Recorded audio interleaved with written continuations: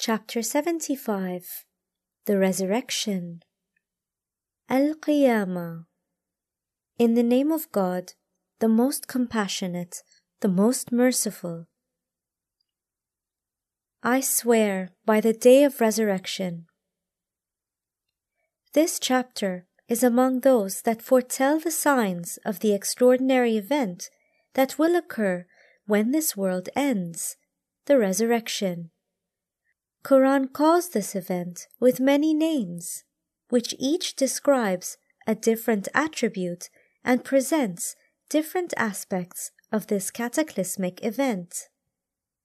One of these attributes, that of Qiyamah, arising, indicates the rebirth and arising of all creatures after they have died and decomposed, similar to seeds breaking through soil to actualize their innate potentialities. This chapter discusses humanity's denial of the hereafter and mentions insan, human, 6 times, which is comparatively and statistically significant for such a short chapter. The Quran asserts oaths to draw attention to such oft-neglected subjects as the resurrection. And I swear by the self-reproaching soul. According to the Islamic tradition, a human's nafs, soul, traverses 3 stages. The first and lowest one is an-nafsul amara, the soul that commands to evil, which is mentioned in the context of the story of Prophet Joseph in chapter 12, verse 53. At this stage, the soul invariably incites most humans to submit to their irresistibly powerful base desires, like shaitan's temptation.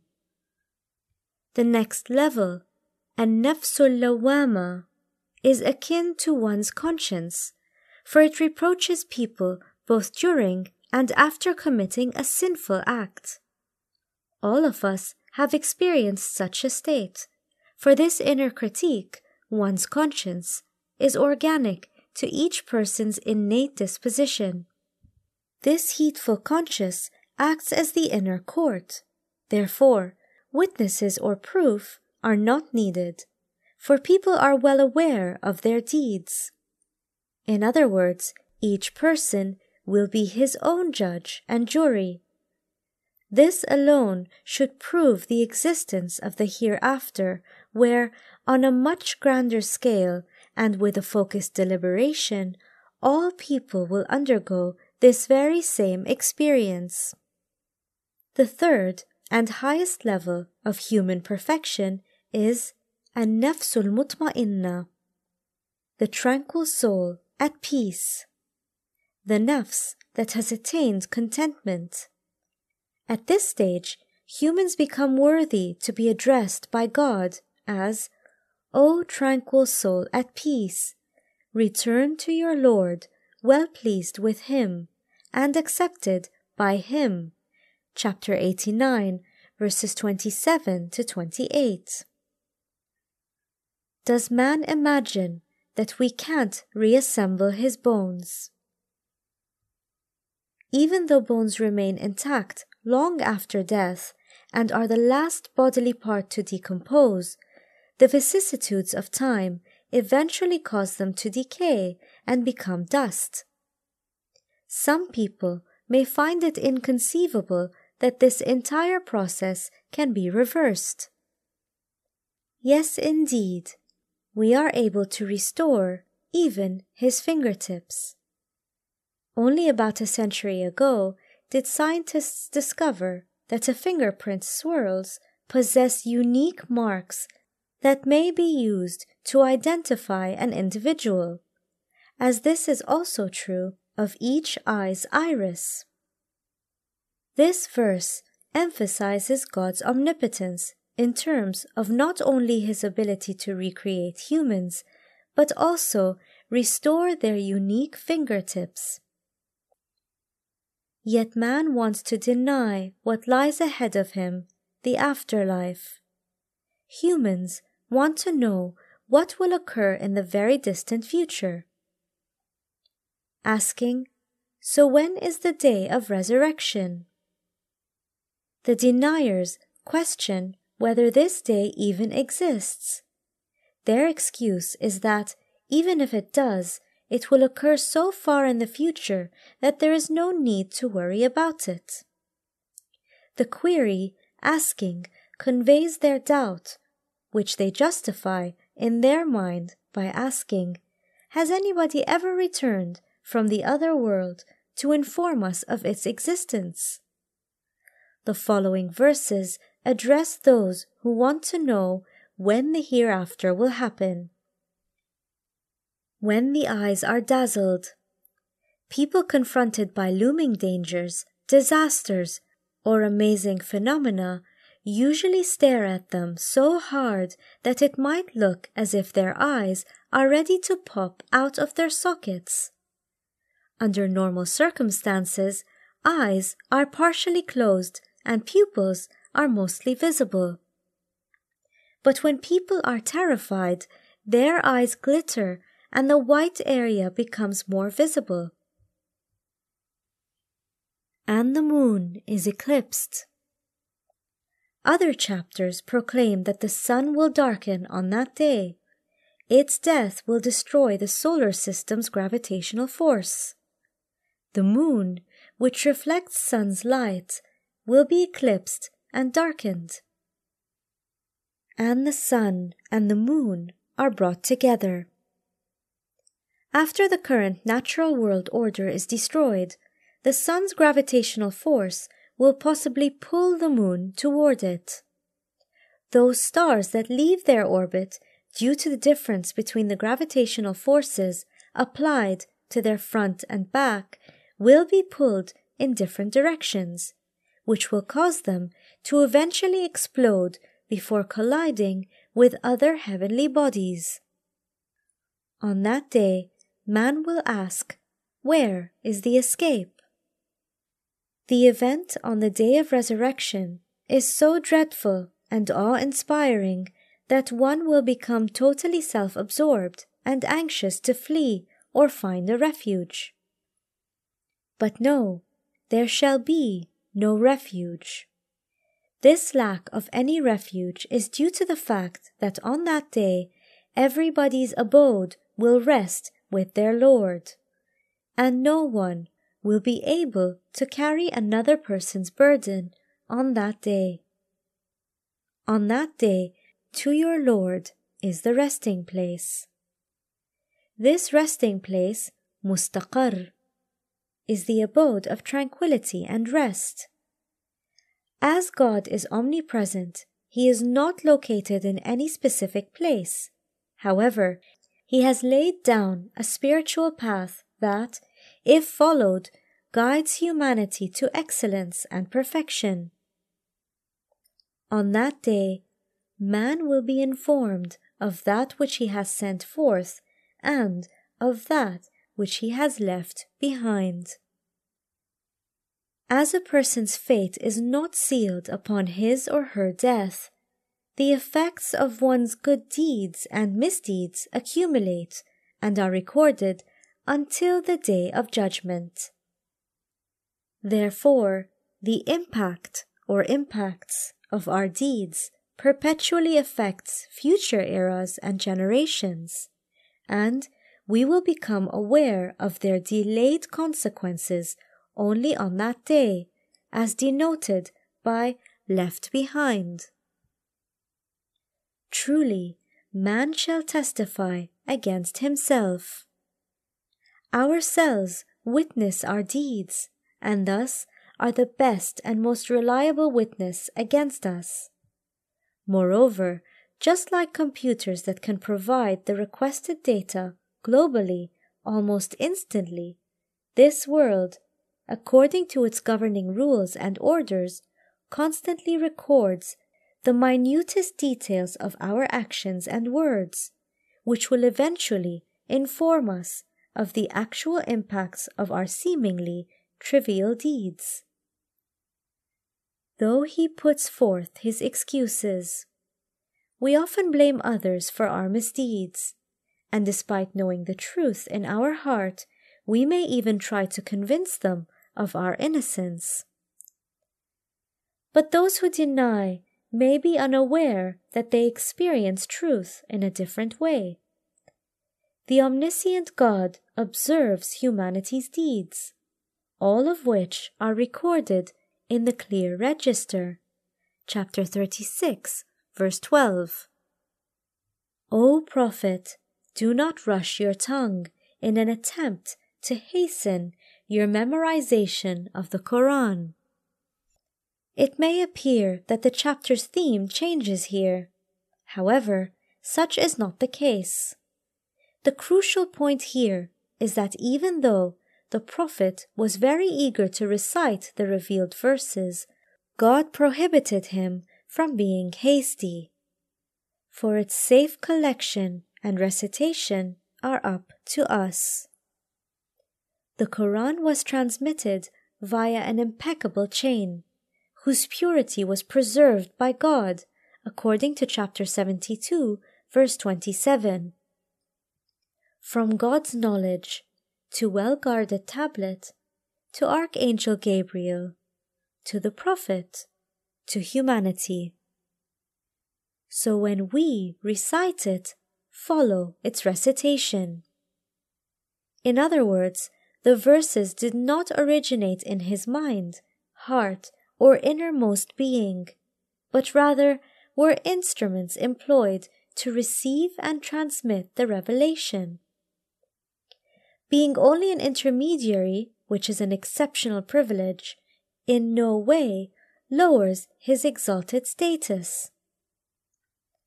Then it will be for us to explain it. Revelation is not akin to flowing water, which may pick up impurities as it comes into contact with its surroundings and thereby becomes corrupted. Rather, it is God's literal word whose receipt and transmission were limited to Archangel Gabriel and the Prophet. No, on the contrary, you love the fleeting world. Whereas the previous verse instructs the Prophet to refrain from being hasty in reciting the Quran, this one instructs people to be aware of their hastiness and abstain from becoming enamored and attached to the ephemeral world, and neglect the hereafter. Humans are hasty and impatient.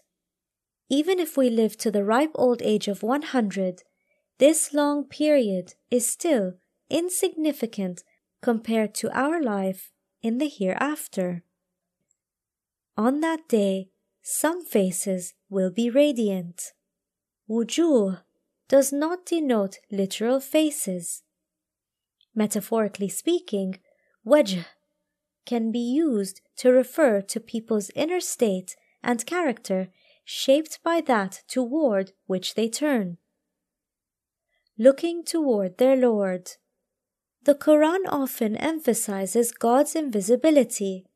Looking toward their Lord does not connote seeing Him with one's physical eyes, for the Beloved's lovers perceive Him by the eye of the heart, their innermost depth. The dwellers of heaven see everything in and through Him, the sole fountainhead and creator of all beauty and compassion in everything. This love, even loftier than heaven, is the highest achievement, for the ultimate blessing for humans is to set their sight on this fountainhead. And other faces that day will be sad and despondent. This points to the enormity of the calamity that will come upon those who denied its existence. Expecting that a great calamity is about to fall on them, they know something will happen on the day that, metaphorically speaking, will break their back. Thaqira. No, when it, the soul, reaches the collarbone. One must not be mistaken and assume that death and the body's subsequent decomposition are the final stages of human existence. Reaches the collarbone and hearts reached up to the throats, chapter 33, verse 10, have similar meanings, being at the point of death. And it is said, "Who will carry him off?" When a person is on his or her deathbed, their loved ones rush to save them from death. Asking this question means that everybody has come to the realization that all possibilities have been exhausted. And he, the dying person, knows that it is the parting time from the world. Here is the time when he or she realized that it is time for separation and leaving this world. And one leg is intertwined with another. The oft-repeated translation that the legs are intertwined is improbable. It is said that the soul begins to leave the corpse at its feet and continues to move upward, as it leaves other organs until it departs via the head. On that day, he will be driven toward your Lord. The soul is now beginning its journey toward God. Being guided toward God is a law and a progression in this world that ends in the hereafter. Therefore, one's temporal death is a movement in and of itself, and the hereafter, yet another movement, becomes intertwined with it, signifying thereby that it is time to begin the journey toward the Lord.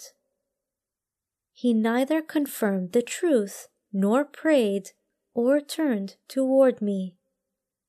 Salah signifies turning toward God. Salat is also from the same root.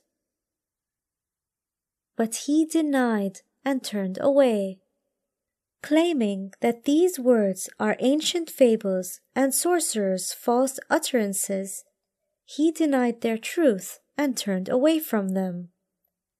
Tawalla, opposite of Salla, means to turn one's back upon, and went to his people swaggering in pride. He turned his back arrogantly and hurried, walked proudly to join his ilk.